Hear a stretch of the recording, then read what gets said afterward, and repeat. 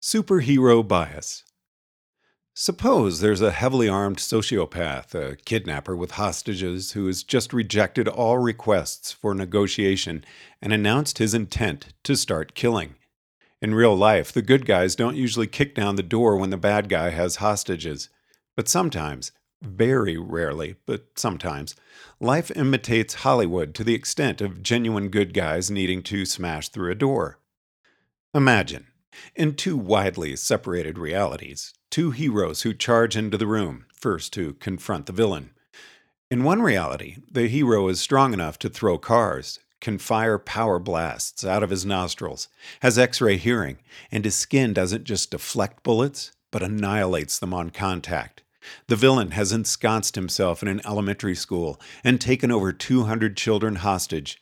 Their parents are waiting outside, weeping. In another reality, the hero is a New York police officer, and the hostages are three prostitutes the villain collected off the street.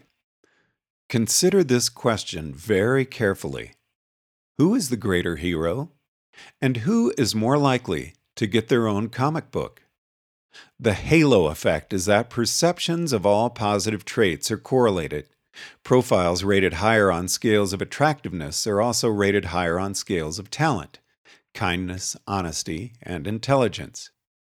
And so, comic book characters who seem strong and invulnerable, both positive traits, also seem to possess more of the heroic traits of courage and heroism. And yet, how tough can it be to act all brave and courageous when you're pretty much invulnerable? Adam Warren, Empowered, Volume 1. I can't remember if I read the following point somewhere or hypothesized it myself. Fame, in particular, seems to combine additively with all other personality characteristics. Consider Gandhi. Was Gandhi the most altruistic person of the 20th century? Or just the most famous altruist? Gandhi faced police with riot sticks and soldiers with guns, but Gandhi was a celebrity, and he was protected by his celebrity. What about the others in the march? The people who faced riot sticks and guns, even though there wouldn't be international headlines if they were put in the hospital or gunned down. What did Gandhi think of getting the headlines, the celebrity, the fame, the place in history becoming the archetype for nonviolent resistance when he took less risk than any of the people marching with him? How did he feel when one of those anonymous heroes came up to him, eyes shining, and told Gandhi how wonderful he was? Did Gandhi ever visualize his world in those terms? I don't know. I'm not Gandhi. This is not in any sense a criticism of Gandhi. The point of nonviolent resistance is not to show off your courage. That can be done much more easily by going over Niagara Falls in a barrel.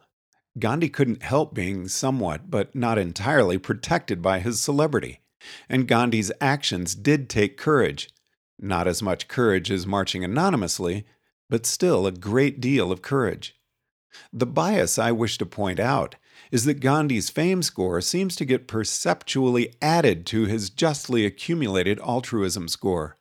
When you think about nonviolence, you think of Gandhi, not an anonymous protester in one of Gandhi's marches who faced down riot clubs and guns and got beaten and had to be taken to the hospital and walked with a limp for the rest of her life, and no one ever remembered her name.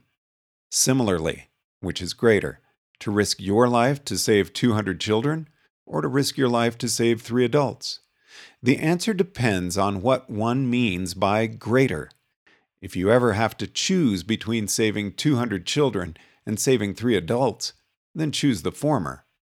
Whoever saves a single life, it is as if he had saved the whole world. Maybe a fine applause light, but it's terrible moral advice if you've got to pick one or the other. So if you mean greater in the sense of which is more important, or which is the preferred outcome, or which should I choose if I have to do one or the other, then it is greater to save 200 than 3. But if you ask about greatness in the sense of revealed virtue, then someone who would risk their life to save only 3 lives reveals more courage than someone who would risk their life to save 200, but not 3. This doesn't mean that you can deliberately choose to risk your life to save 3 adults and let the 200 school children go hang because you want to reveal more virtue. Someone who risks their life because they want to be virtuous has revealed far less virtue than someone who risks their life because they want to save others. Someone who chooses to save 3 lives rather than 200 lives because they think it reveals greater virtue is so selfishly fascinated with their own greatness as to have committed the moral equivalent of manslaughter. It's one of those wu-wei scenarios. You cannot reveal virtue by trying to reveal virtue. Given a choice between a safe method to save the world, which involves no personal sacrifice or discomfort, and a method that risks your life and requires you to endure great privation, you cannot become a hero by deliberately choosing the second path. There's nothing heroic about wanting to look like a hero. It would be a lost purpose. Truly virtuous people who are genuinely trying to save lives rather than trying to reveal virtue will constantly seek to save more lives with less effort, which means that less of their virtue will be revealed. It may be confusing, but it's not contradictory. But we cannot always choose to be invulnerable to bullets. After we've done our best to reduce risk and increase scope, any remaining heroism is well and truly revealed. The police officer who puts their life on the line with no superpowers, no X-ray vision, no super strength, no ability to fly, and above all, no invulnerability to bullets, reveals far greater virtue than Superman, who is a mere superhero.